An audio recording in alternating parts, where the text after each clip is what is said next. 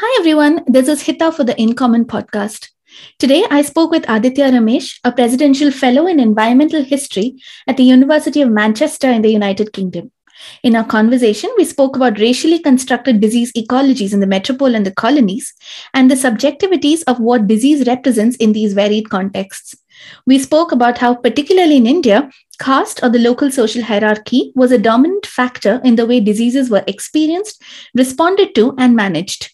We touched upon the evolving ways in which the archive has begun to be reinterpreted and how those reimaginations have begun to open new doors for people to engage with historical perspectives.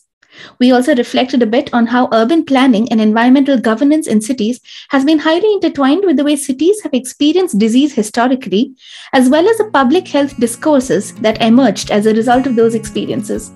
I really enjoyed speaking with Aditya, especially since we both work around Bangalore and because I've recently been looking into disease ecologies myself.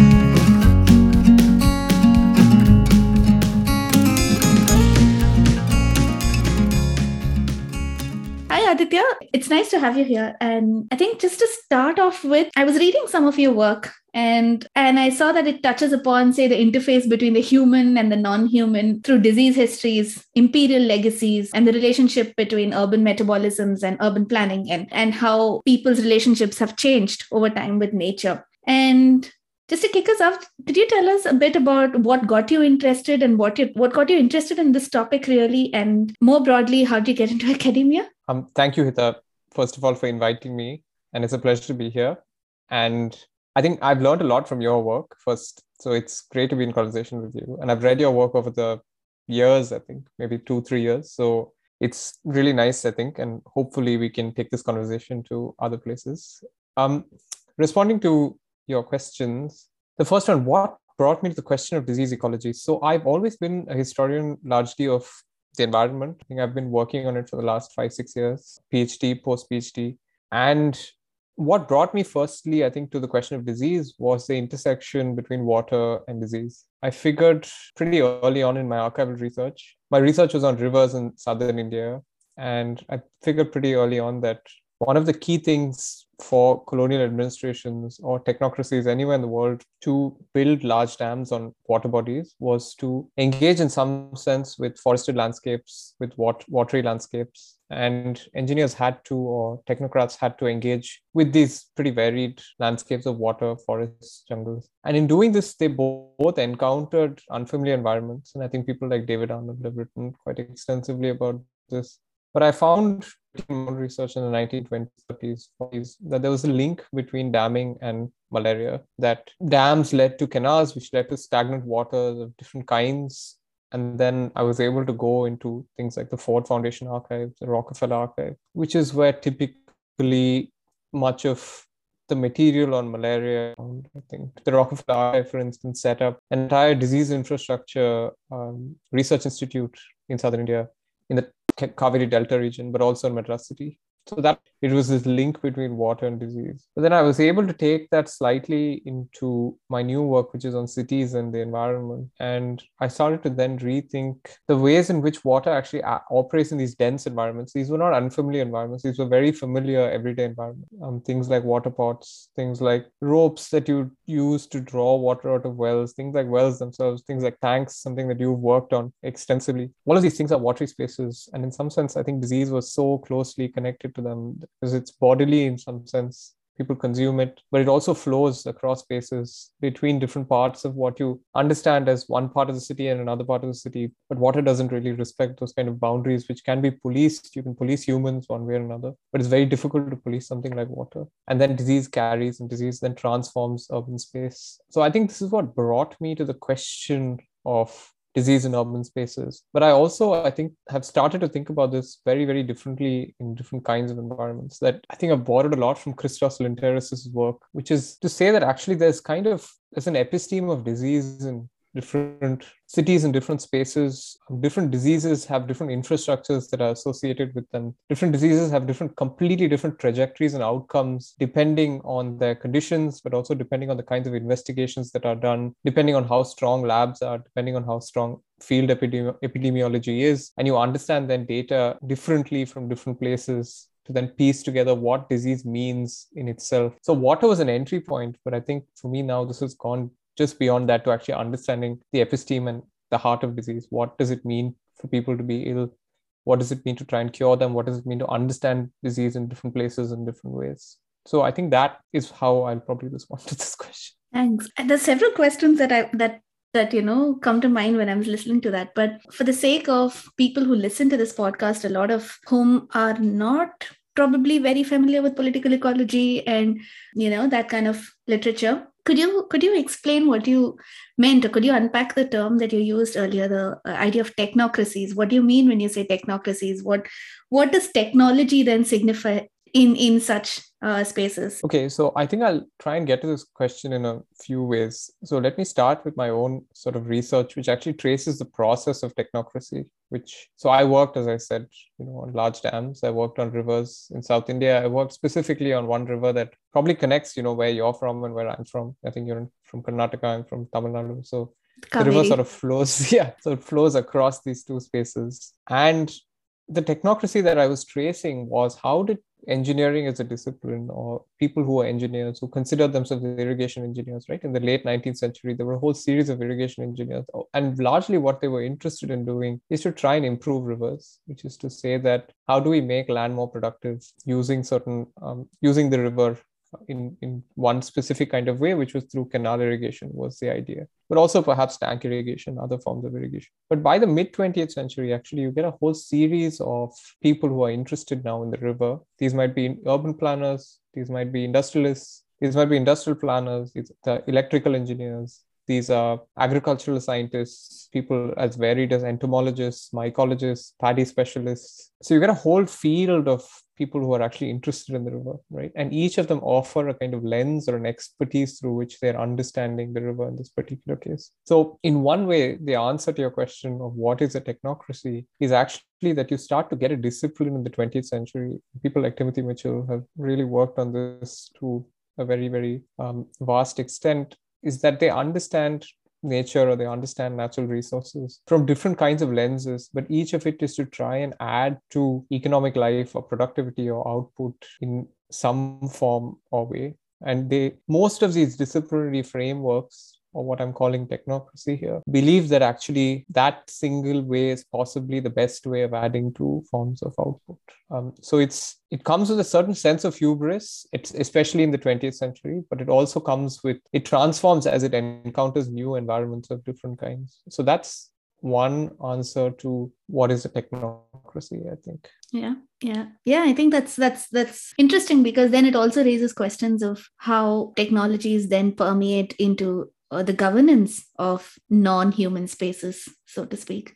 But the next question that I was also thinking of when I was listening to you was this idea of what disease means, and it relates a lot to the historical component of your work, which is, so I've been working a lot around disease ecologies as well right now. So currently I'm reading this report that Ronald Ross wrote before he started working on his favorite topic, malaria.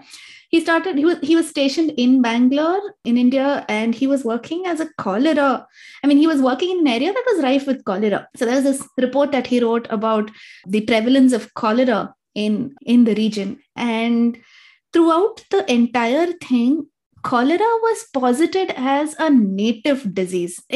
So the idea that you have a certain subjectivity associated with the disease became very interesting to me. And I was just wondering what your thoughts are on this whole idea of, just could you unpack what you meant when you said what disease means? What are the subjectivities involved? I think that's exactly it, right? Exactly what you said, that disease has perhaps, and I'm not a medical historian, I think I really look at it more specifically in particular kinds of environments. So one way of thinking about the broad landscape of disease was even the institutions that are with us today. One way of thinking about it is to think about institutions that are with us even today, like the London School of Tropical Medicine or the Liverpool School of Tropical Medicine. Mm-hmm.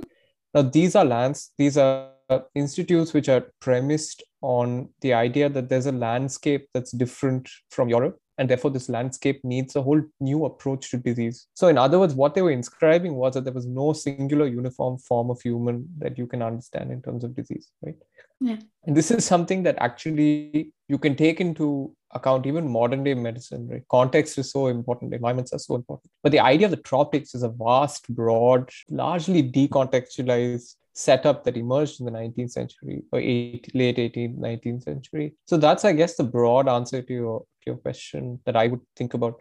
But I think there's much more specific things that are happening with diseases such as cholera, diseases such as plague. And people like Randall Packard, many people have argued, and it's so stark in the case of South Africa, that if you think about diseases such as the plague, or there were reasons why that these became native diseases. They were not just native diseases, but they affected most largely places that were, the urban, where the urban poor live.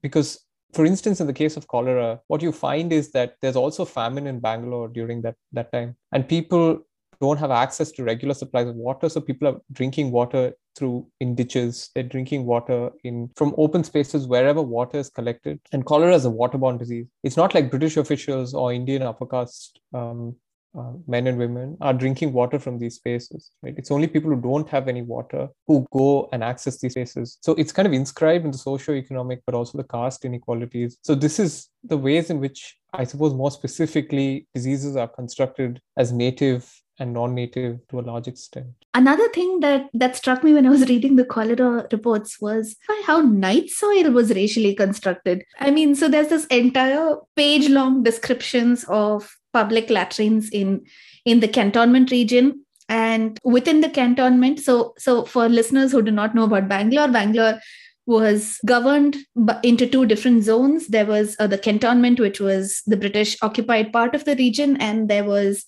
the Pete, or the native city, which was the native part of the city. So Ronald Ross's report that I'm talking about was focused on the cantonment region, which also had a small section that was occupied by natives. So he was kind of making the distinction between this native part of the cantonment and the British part of the cantonment and public latrines within that.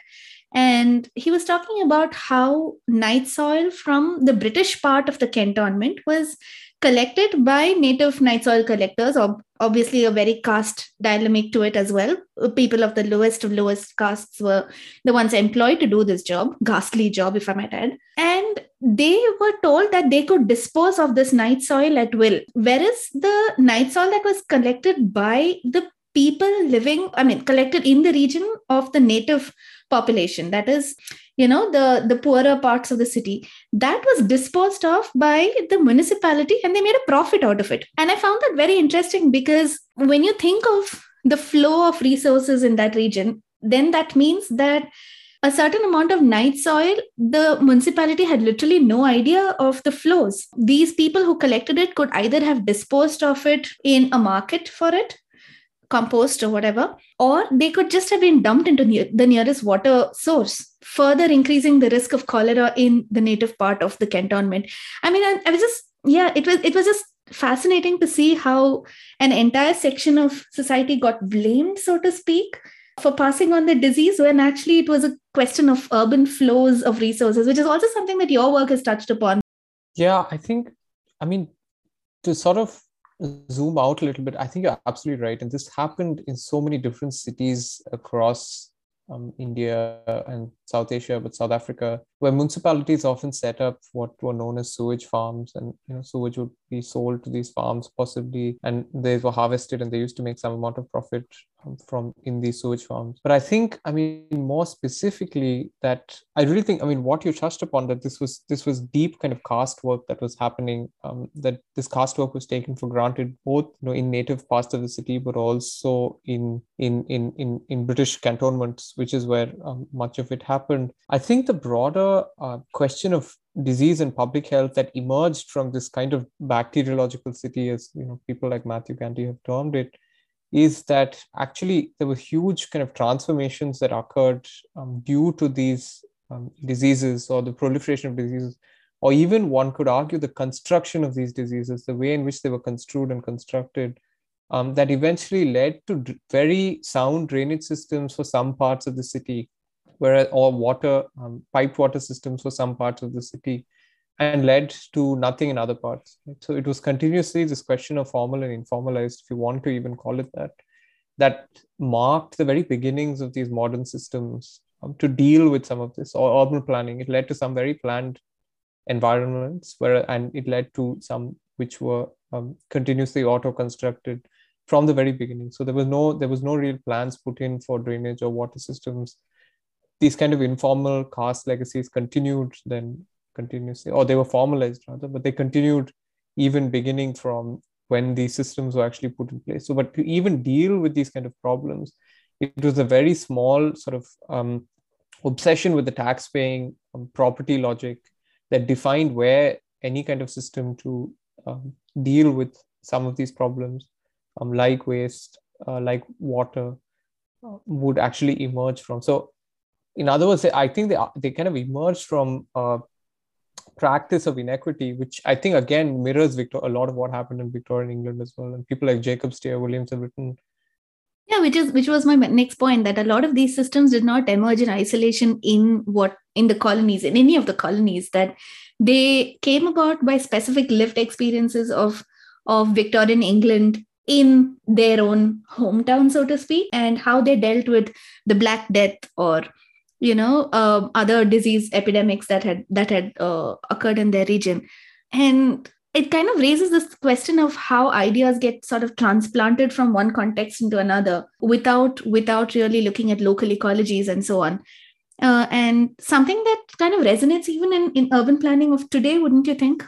Yeah, I think that's very right. I think that the ways in which much of this was transferred, I suppose what kind of puzzles me is that actually there were lots of local studies that were done. It wasn't as if planners were not studying or engineers were not studying these environments, that they were studying them quite deeply. And it's from their studies that actually historians like me are able to get quite a dense archive of material to actually work with and go through and understand what was happening. But it seems like every time the end goal was to fix or retrofit something onto something that already existed, a system that already existed. And it was this continuous act of retrofitting that seems to be happening in colonial engineering, which I don't quite understand why there was never an alternate imaginary. Or, for instance, even in your work on tanks, I think there are spaces where things do open up a little bit. For instance, in the case of tanks in Bangalore, there is an argument by some medics who say that, why don't we introduce frogs and why don't we introduce fish into these tanks? They might act, or certain plants into tanks, they might act as cleansing forces. But these are very quickly done away. These ideas are very quickly done away with. They're not investigated, possibly because of a transference. But I think actually there is something then to be said about a minor voice, or voices in the archive that actually differ from a kind of dominant, broad understanding of how do we implement these systems of modernity that possibly originated in the colonies, in the metropole onto the colonies. And so much of it happened in London. For instance, the Thames Embankment. The Thames Embankment is a very interesting example. It was the construction of an urban river. It was the creation of an urban river. There was a lot of speculation around the land, around the river, following the 1870s. This became something where leisure practices were enshrined. It became a region where housing became quite expensive. Of course, there were also slums. It was also an industrial region. Parts of it were an industrial region. But what it did was that it introduced this broad imaginary of what a river should be, right? It should be a tidal river. It should flow somewhere into the sea, possibly. It should not have sandbars. So something that I studied, that I'm thinking about in Madras city right now, with a really polluted river, the Coam River. Actually, what me and another historian, Bhavani Raman, what we are finding is that the definition of a river was continuously changing and evolving. That actually in the early 18th century, this was called an estuary and a tank and a large pond in different places, a marsh in some places. But all that changes by the mid-20th century, when this whole system is understood as a riverine system, rather than this pretty complex, strange, hybrid spaces of different kinds of bodies. So in a sense, it gets constructed as what it did in the metropole. So those ideas are transferred, they're superimposed, and eventually, because of a lack of funding, they're retrofitted in very bad, poor ways, where you get then nothing that looks like what it did in London, but you get something that's a completely different formation, ecological formation in the colonies, I suppose. I mean, England's river systems are fascinating. Like I live in Sheffield, and you have several places here where you can just put your head near one of those grated, whatever those things are called, the grates, I think they're called, or the drainage things. And you can actually hear water from some spring flowing underneath.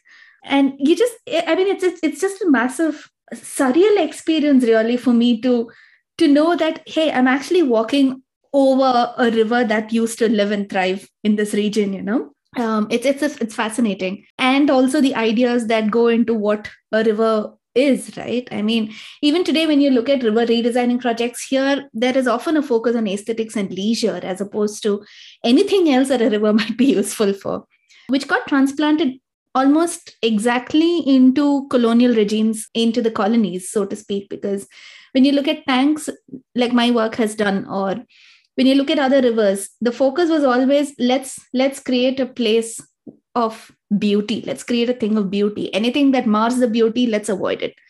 And yeah, I mean, I totally get to where you come from when you said that. And the Kuam is very interesting because I think my whole introduction to this idea of water systems came from, I think, some casual statement where I realized that the Kuam was not seen as a river by most urban residents, but that it was seen as a drain that carries waste. So, yeah, I mean, the Kuam is very interesting because exactly it's used as a pejorative. The term in itself signifies in urban parlance a drain.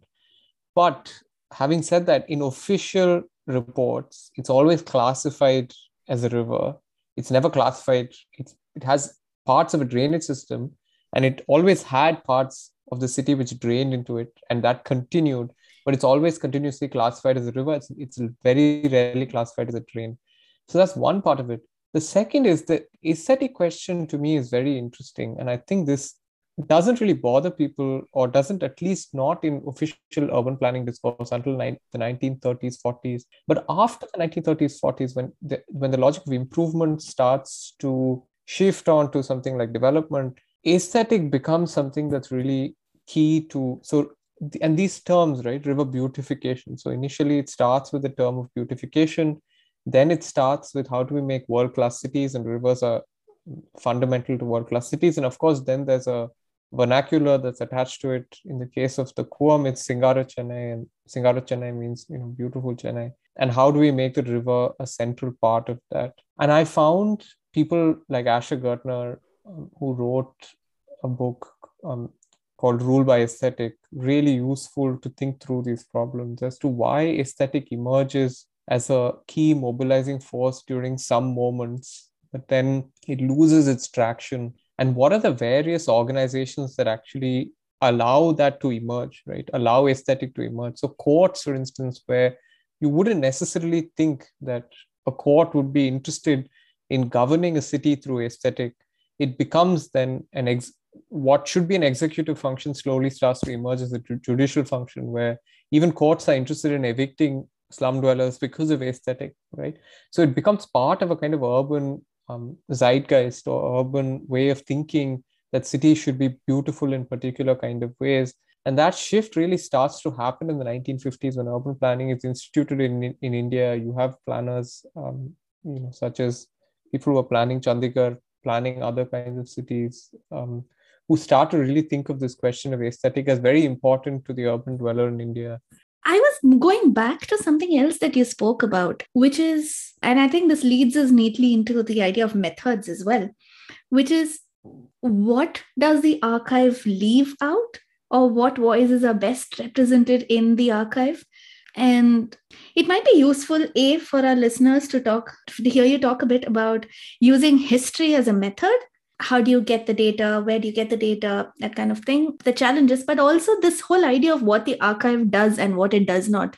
Because I think that's quite fascinating when we think of interpreting histories from very indirect sources, I might add. Okay, so I think there are 2-3 ways to think about this. And the archive is continuously something that omits, depending on what the dominant force that's creating the archive wants to represent, right? And I think that's the most obvious way to start off with. But I suppose even in the case of, let me start with the case of something like a river, right? Now, how do you trace a river if it's not understood as a river? How do you trace the history of a modern object that never was, for instance. So that might be one way of actually thinking about an omission, right? So for instance, if I'm tracing the history of the Coam River, and it's not actually a river until a specific kind of date, then I have to actually try and look for alternative terms, alternative lexicons to try and trace the water body in some sense. So that is a challenge that you really have to think about in terms, especially in terms of nature or ecology, in terms of non-human life. How do you follow these across the archive? It's very difficult to actually get a singular trace of them from X period to X period, because the way in which they're spoken about, a particular space is being spoken about, or a particular non-human is being spoken about, changes pretty drastically, I think, largely. But the other big omission, I think, and this would be obvious to most listeners and yourself, is that these are largely dominant voices that the archive is representing. So the author, very often, of colonial reports, post-colonial reports, are investigators of different kinds. And it depends on the kinds of material that you use. You sometimes do get first-person narrative from people who you would consider the urban poor, people who are not from dominant caste backgrounds. In the Indian case, dominant class backgrounds in the Victorian British case. You do get these voices, but even these voices are refracted through somebody who's an interviewer. So these are not voices of people's thoughts, but people who are interviewing. For instance, the Plague Commission is a really comprehensive set of reports about the plague in British India. But what you do get is an interviewer asking people questions from different walks of life about how you've experienced the plague. So those questions in many ways are leading. Those questions are tailored to sometimes what the state wants to hear. But even if it's not what the state necessarily wants to hear, it's not that you're getting first-person testimony. That's something that's very, very difficult to access. I think people have accessed it. There's a lot more work now going on, I think, to recover voices through vernacular archives, working with home archives, for instance. People like Ram Narayan Rawat, who work, I think he works at the University of Delaware. There's a whole book on how to recover archives from the home. And he's worked on Dalit households in North India and actually recovered archives that people have recorded for the last 100, 200 years, whether it's property documents. So these are very different archives from state archives. So I think the omissions are huge, and I think we have to kind of, whether we're investigating humans or whether we're investigating non-humans. But also there are ways to get at these questions, get at these voices, even within the official record, but even outside the official record. And I think people have done work on this for decades, so this is not anything new. But I do think that the non-human poses new kinds of challenges to actually following animals, to following natural environments in several kinds of ways, whether the way in which the archive speaks about them changes over a century, or whether they appear as flashes in the archive. So they're not continuous, but they appear very intensely in a few moments so that you can trace them in a few moments within the archive, but you can't trace them continuously. And that's something that you have to be comfortable with in terms of method. But I also think, with new kinds of digital technologies and so on, we're able to do new things that we weren't able to do. For instance, we're able to date using carbon dating, how old certain things are. We're able to georeference maps. We're able to use oral histories more freely now, rather than be stuck to the method of just using the archive. So I think things have become slightly more fluid in disciplinary terms. People are experimenting with different kinds of methods, which is something that's definitely very, very welcome, at least according to me. Yeah, absolutely. Something else that struck out for me in this conversation was the idea of the archive itself, and how the idea of the archive seems to be changing over time. I have a colleague at Sheffield who's looking at the city as an archive, and therefore that gives a lot of credence to using methods like walking through a city to discover its history, for example. And do you have any thoughts on really how the idea of the archive has changed over time, and what that really means for historians like us who, I'm not a historian, I do not know what to call myself, but for the sake of simplicity, historians like us, who are studying these intersections between the environment, culture, disease, and so on? Yeah, I think two things. I think first is, for me at least, I've been thinking about this a little bit. I think this is sort of reflective of a broader moment where I don't think disciplinary boundaries, I think, are eroding in the face of, and this is a political moment, right? I think it's a kind of moment of a pandemic, of climate change. And actually, I think a lot of people have discovered, and people are starting to understand. I mean, people have done interdisciplinary, multidisciplinary work for a long time, but actually these boundaries are eroding much faster than they did previously. I think what was disciplinary gatekeeping, especially in the Western academy, is slowly falling apart a little bit. And this, according to me, is a very, very good thing, that people are talking across disciplines. And this fundamentally then destabilizes what the meaning of an archive is, right? And I think the archive, it has always had multiple meanings. If you go into the British Library and you go and use an archive there, it's very different from using archives that I've used in state archives in India or district archives in India, right? One is a completely searchable, on everything is online, you get everything within 1 hour. The other one is about building relationships, it's about politics.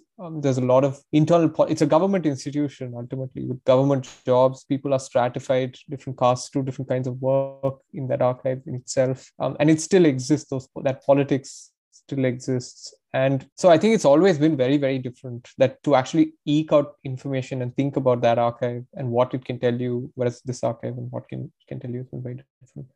But what you're talking about in terms of the city as an archive or the home as an archive, to practices that are now emerging, for instance, as you said, methods like walking, right? And I think you wrote such a wonderful article about that. So I guess I suppose the point is that it's becoming a much more like a palimpsest sort of approach, where even fragmented archives, I think students are doing so much work now of actually collecting and creating different kinds of collections. So in the last 30, 40 years, the practice of archiving has radically changed, that communities who previously wouldn't have thought of archiving at all are continuously archiving now. So I teach some of this stuff. We teach quite an interesting course in the department that I work in Manchester, called the Manchester History Workshop. And the kinds of archives that you find today, for instance, from the 70s, 80s, etc., right? Like it might be a random organization of Bangladeshi women who are stitching at home, but they're able to record there, and people think that it's interesting. Something that if you looked at the late 19th century, no one would have found it interesting or worth their while to go and record it. And that's now emerging. And so you can find so many of these little minor voices that are emerging within cities. And I think it's happening more and more, even in countries in the global south now. And I think so the idea of the archive is radically shifting in some ways. It's not like you couldn't uncover voices previously, but you had to work much harder. And it wasn't understood in some sense as legitimate, right? Something like walking landscapes and writing histories from material objects, and speculating to some extent, not taking a very defined disciplinary setup where you're saying that, this. And sometimes even I struggle to get out of that framework because of my training. But I think the more you get out of that framework, the more you take risks and say something that possibly is not 100% foolproof, and more and more people I think are doing that and taking risks and speculating. And also then there is a politics to that kind of writing, which is not safe writing, to say that my period is between 1800 to 1920, and that's all I'm going to tell you about. I can't tell you about 1920, what happens in 1921. That you say, no, actually there are kind of legacies that one can, not to be presentist, but there are legacies that one can mirror, that one can think about, that have effects on the present. And a lot of it is because of our political moment, whether that's my reading at least, whether it's climate change, whether it's the pandemic, whether it's the Black Lives Matter movement that has really affected campuses and disciplines. So I think people are really experimenting and taking risks, which is very, very welcome, according to me. Yeah, no, absolutely. I think it's absolutely welcome. And it helps people like me who have got no formal disciplinary training in history to sort of, just experiment with the methods that we use and, just go for it. I mean, if I was trained as a historian, I would never have thought of doing some of the things that I've done had I stuck to the very disciplinary holds I still remember having this conversation at A3 where I did my PhD about the idea of historiography and how much it matters. And then being very troubled because I have literally no idea of the historiography of the kind of work that I do, but I do know that the past matters in terms of past dependencies that emerge into the present, so to speak.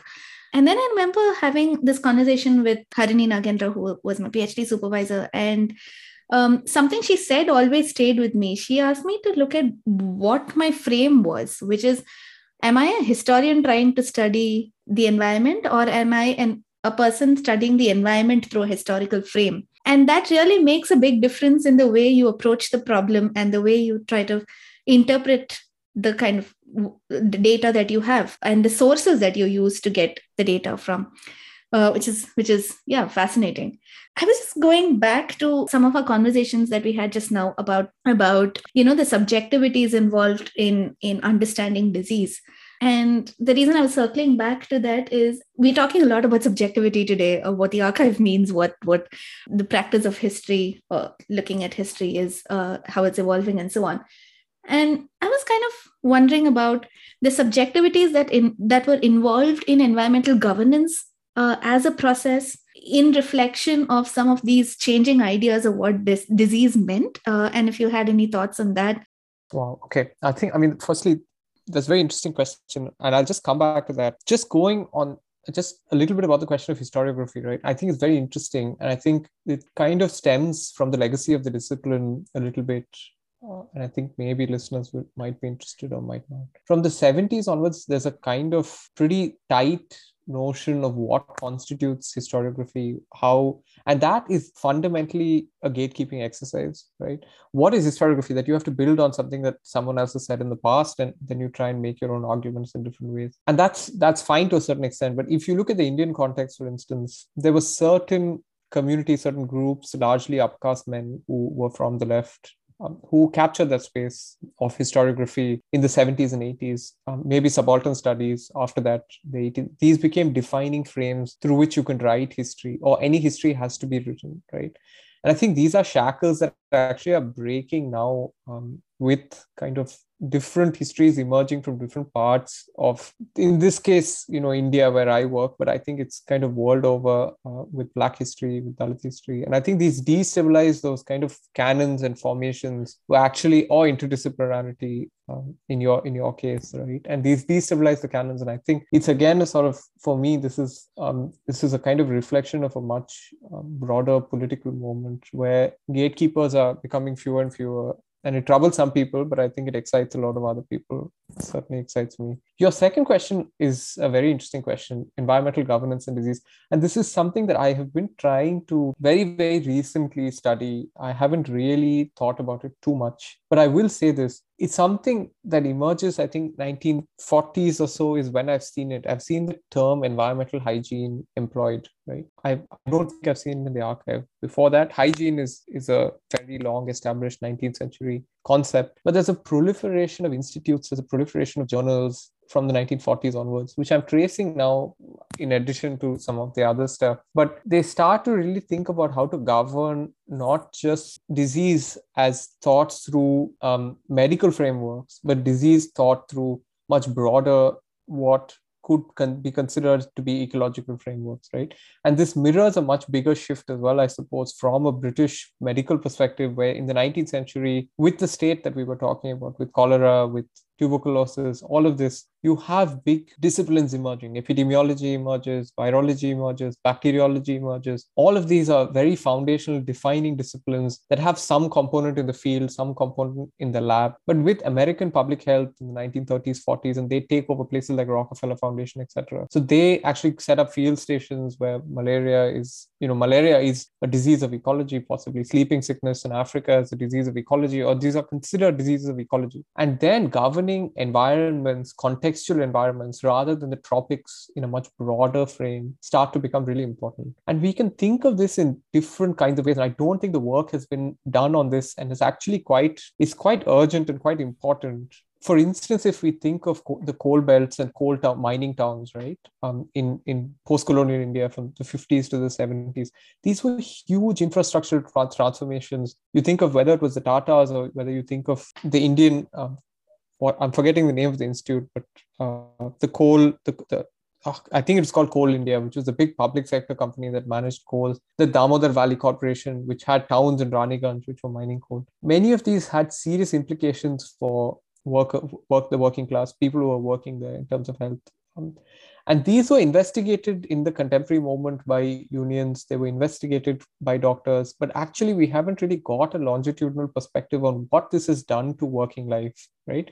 And that's just one particular example of environmental governance as such. You can think of other examples. We can even think of the city of Bangalore. Just the other day, I was at the London School of Tropical Hygiene and Medicine, where the Ross Institute archives, there's this new term, right, called occupational health. And occupational health is tracing the history of workers in these kind of urban environments, choir, public sector units across Bangalore, plantations across Bangalore, next to Bangalore again. And all of these are very, very specific kinds of ecologies. And ecology is not just in terms of water, air, etc., but they're very material, right? Like these substances release certain other substances that are then inhaled or ingested by workers, and then governing these very specific environments, especially in that age of industrialization, second industrialization, third industrialization, if you will, in global South context, becomes really, really important.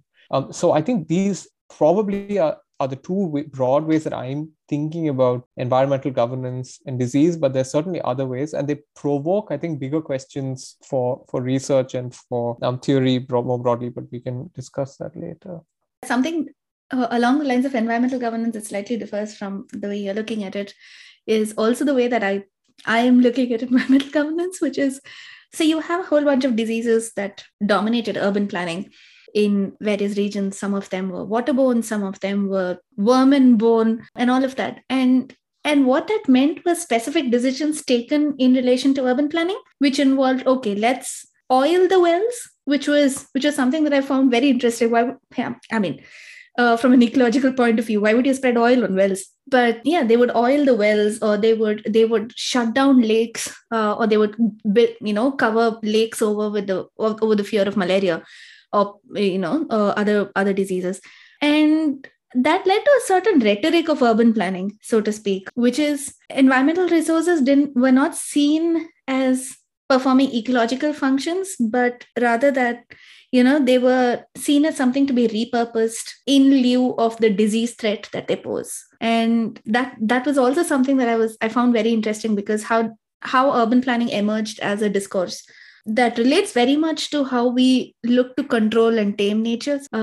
Exactly. I think you're absolutely right. I mean, and it depends. Every single disease, right, in the late 19th century, early 20th century, has precisely this implication for urban planning. You can think of soil and plague, right? Wet soil was seen as a space where the plague bacilli used to rest and mutate. And so people who had houses that had soil on it, which was just raised. Christos Linteris has written on how soil became something that scientists continuously investigated, right? But while they investigated, there was a form of urban planning that was happening, which was raising of houses, right? Yeah. So, and as you rightly said, in the case of malaria, it was oiling of these different wells. And so every disease starts to have different outcomes in terms of how do you plan space. And I think they kind of coincided in not very well thought out ways and not very well. So, and I think, that it's been quite transformational more generally, but I think now I'm starting to get interested in what's happening in a later period as well in terms of environmental governance and how you think about environments or ecologies, not just in ecological terms, but they're also something that exists in terms of resources for people to use, but they're also something that exists within the body itself, that it's not separated then from the human body in some sense, that a lot of these environments start to take long-term effects, 30, 40 years, and then governing environments also becomes central to governing human bodies, becomes central to governing non-human bodies, because I think these things start to bleed into each other after a point. And so that's something that I'm very, very interested in investigating. The history of smallpox is like one of those classic examples, right, of exactly what you're mentioning right now, at least to my mind, though I'm no expert on smallpox histories. Yeah, so that's a very interesting point that you make, and something that also relates to that is the subjectivities of who made those decisions. You had people like, chief medical officers, I think they were called, stationed at some of these colonial outposts, who wrote detailed reports. But the way they percolated into decisions that were made around urban planning reflected imaginaries of what the urban should look like, which in the colonial period was largely a reflection of British values of what technology means, circling back to your original ideas of technocracies and things, and really how that percolated down into everyday lives of people. It's just a big minefield, and I was just curious as to how your work has sort of addressed some of these things as well, because I was reading the paper that you wrote about everyday lives. I think you're right, and it's a very difficult question to answer in general, right? And I think partially why it's a difficult question is because the nature of governance in colonial, post-colonial cities has been fairly haphazard. It's been something where decisions are not easily communicated, decisions are acted upon fairly arbitrarily in different ways. And the archive itself, the municipal archive, is something that's a very, very shifting beast as far as I've seen it. So actually to get at these cities is not an easy question. And you're right. I mean, these are experts who are making these decisions, like chief medical officers, for instance, but also people who are the head of the municipality and the municipal commissions. And each of them have a different kind of structure, right? So and it changes over time. So from the 1920s, you see more and more Indians, but propertied Indians, what the British would call natives, who start to become fairly powerful. They're usually propertied upper caste men who become fairly powerful in these municipalities, and then they start to take certain decisions. But their decisions very often, I mean, if you look at the record of some of the municipal council meetings, and I've done this in the case of Madras, one of the key concerns for many of these men is when they're living next to a polluted river is how do we clean up the river because my house is next to it, my neighborhood is next to it, right? So it's almost a kind of not in my backyard sort of setup. And so the decisions start to take place both in terms of this kind of arbitrary governance, but also in these ways in which we discussed earlier, where plans that are already set, like what is a river, right? We've defined what is a river. Now we have to retrofit what is a river into this space. So there's a transference of those ideas in some sense, but there's also now 2-3 different kinds of political classes who want decisions undertaken and taken in different kinds of ways. And actually then what happens to political ecology is very, very, very, I think, really interesting, because from the 1920s, you also get people like mill workers who started, because mills are typically next to rivers, because you can either release your waste there or you can use them as sources of energy. So they start to also stake a claim into what their housing should look like. So actually then the things like the housing question, right, from the 1910s onwards, when all these urban planning measures are actually put into place, is something that's really interesting to look at in most of these Indian cities.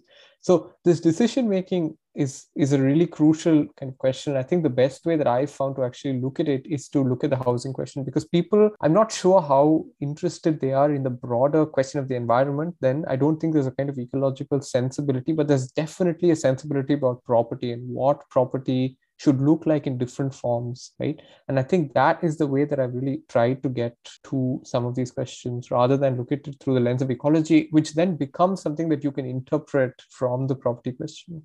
I think it relates back to the question I asked earlier about methods, which is how do you interpret from data that's not very direct, right? It's not data that was not created for the purposes that you are looking at that data for. You might be interested in ecology, but then urban planners of the past were not really very concerned about that, or it was not the dominant focus unless it was relating to how humans could be harmed or benefited. If you needed flood control, or if you needed disease control, or if you needed a space that was by the riverside, but something that was protected from floods, that kind of a thing. Yeah, that's one of the ways that we interpret data from, and I'm glad that we just touched upon that. But going on into, I think I also like the point that you made about how the informal becomes formal in a certain way. I mean, so you have these subjectivities that determine how we look at a particular resource system of sorts, and how that idea then becomes formalized through the ways we retrofit non-human entities. And I found that a very interesting concept. Would you want to expand a little more on that? So what I meant, I suppose, was two things. One is this question. I mean, this question of continuous retrofitting is something that I've been working with and thinking through. And again, I mean, if we look at the example of single river, especially, and again, it depends on environment to environment, right? Where in the case where you have large dam projects, for instance, or you have railway projects, the act of retrofitting is not something that's necessarily considered, because these are huge dam projects that are revenue generating for colonial states. They're revenue generating for post-colonial states. So actually, you can go and flatten environments in ways in which you can't in urban spaces, because most of these projects are not revenue generating, right? They're projects that are incremental, that projects that will affect large numbers of people who live around that area. So you can't just dispossess them like you dispossess forest holders. There will be people, even if you do dispossess them, they come back continuously, settle in these areas, because homes are not something that you build overnight. You can destroy them, but people come back because of the fact that the city offers certain economic opportunities. You can't police these boundaries continuously in like the ways in which you can police boundaries where people are not looking. So the urban and the city then becomes a very specific kind of space where retrofitting is occurring, right? In my work on the Kaveri, I didn't see retrofitting. I saw a lot of what was new thinking, right? Thinking that was in some senses fresh, that didn't have necessarily a precedent, and you could do it because of the fact that you continuously constructed that space as a stable space where you could speculate, where you could create, could produce.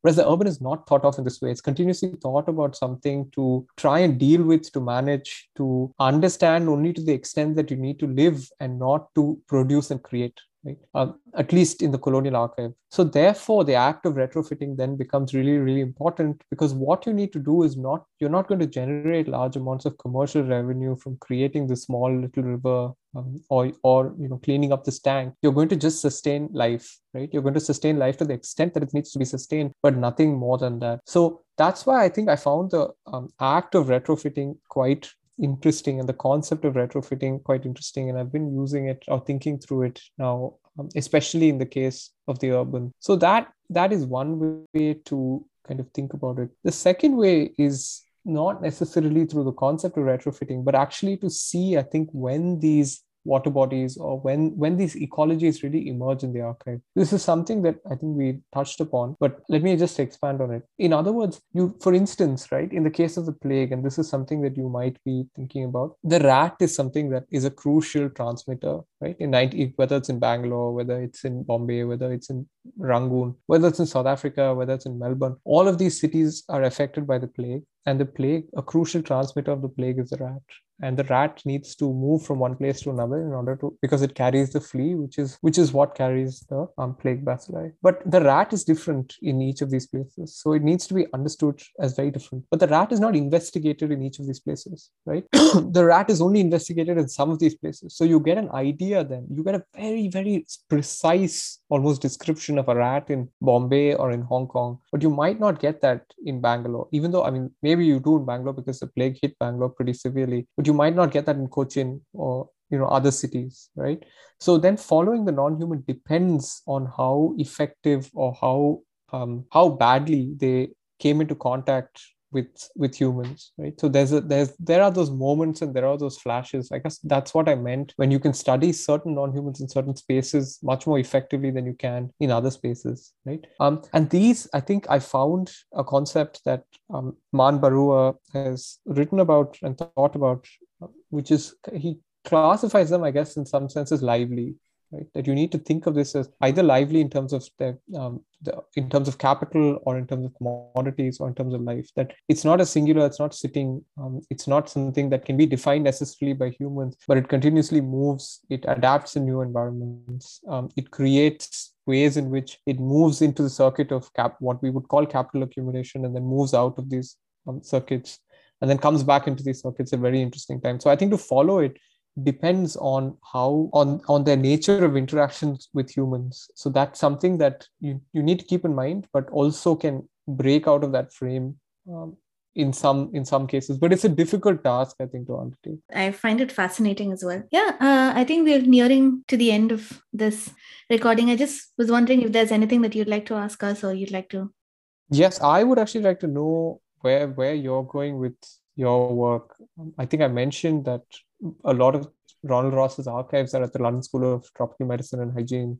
So I'm very interested in how you're thinking about disease, how you're thinking about the intersection between disease and ecology. So if you could tell me and your viewers a little bit about that would be amazing. Yeah, I'm thinking about it in different ways, actually. One of it was what I hinted earlier on, which is the idea of how urban planning has evolved in response to disease outbreaks, so to speak, and what that has meant for social ecological systems like lakes or water bodies or wells or tanks or soil, like you mentioned. So that's one aspect of what I'm really interested in. But the other aspect that I've been thinking about is this idea of how do you compare across historical cases to generate more broader insights. The idea being that you've got these rich subjective narrative forms of data that can be used potentially to generate insights about a landscape, or to use as sort of a window into how a city has been produced in the present time, or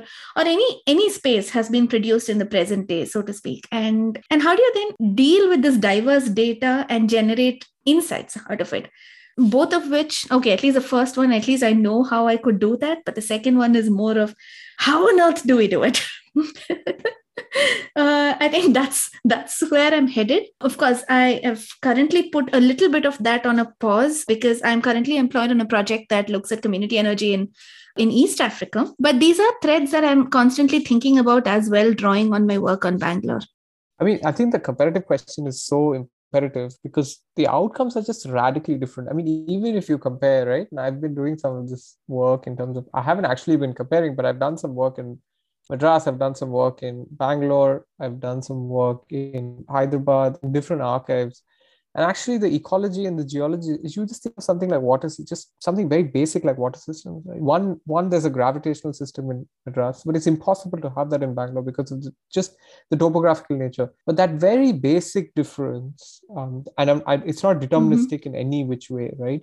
You can force your way through gravity using mechanisms of steam pumping or using mechanisms of energy and so on. But they lead to sort of radically different outcomes in terms of availability of water. And I was looking at some interesting maps from the 1970s where the Department of Science and Technology produced this beautiful series of maps where they looked at the incidence of disease and the incidence of also the availability of water in different regions across India.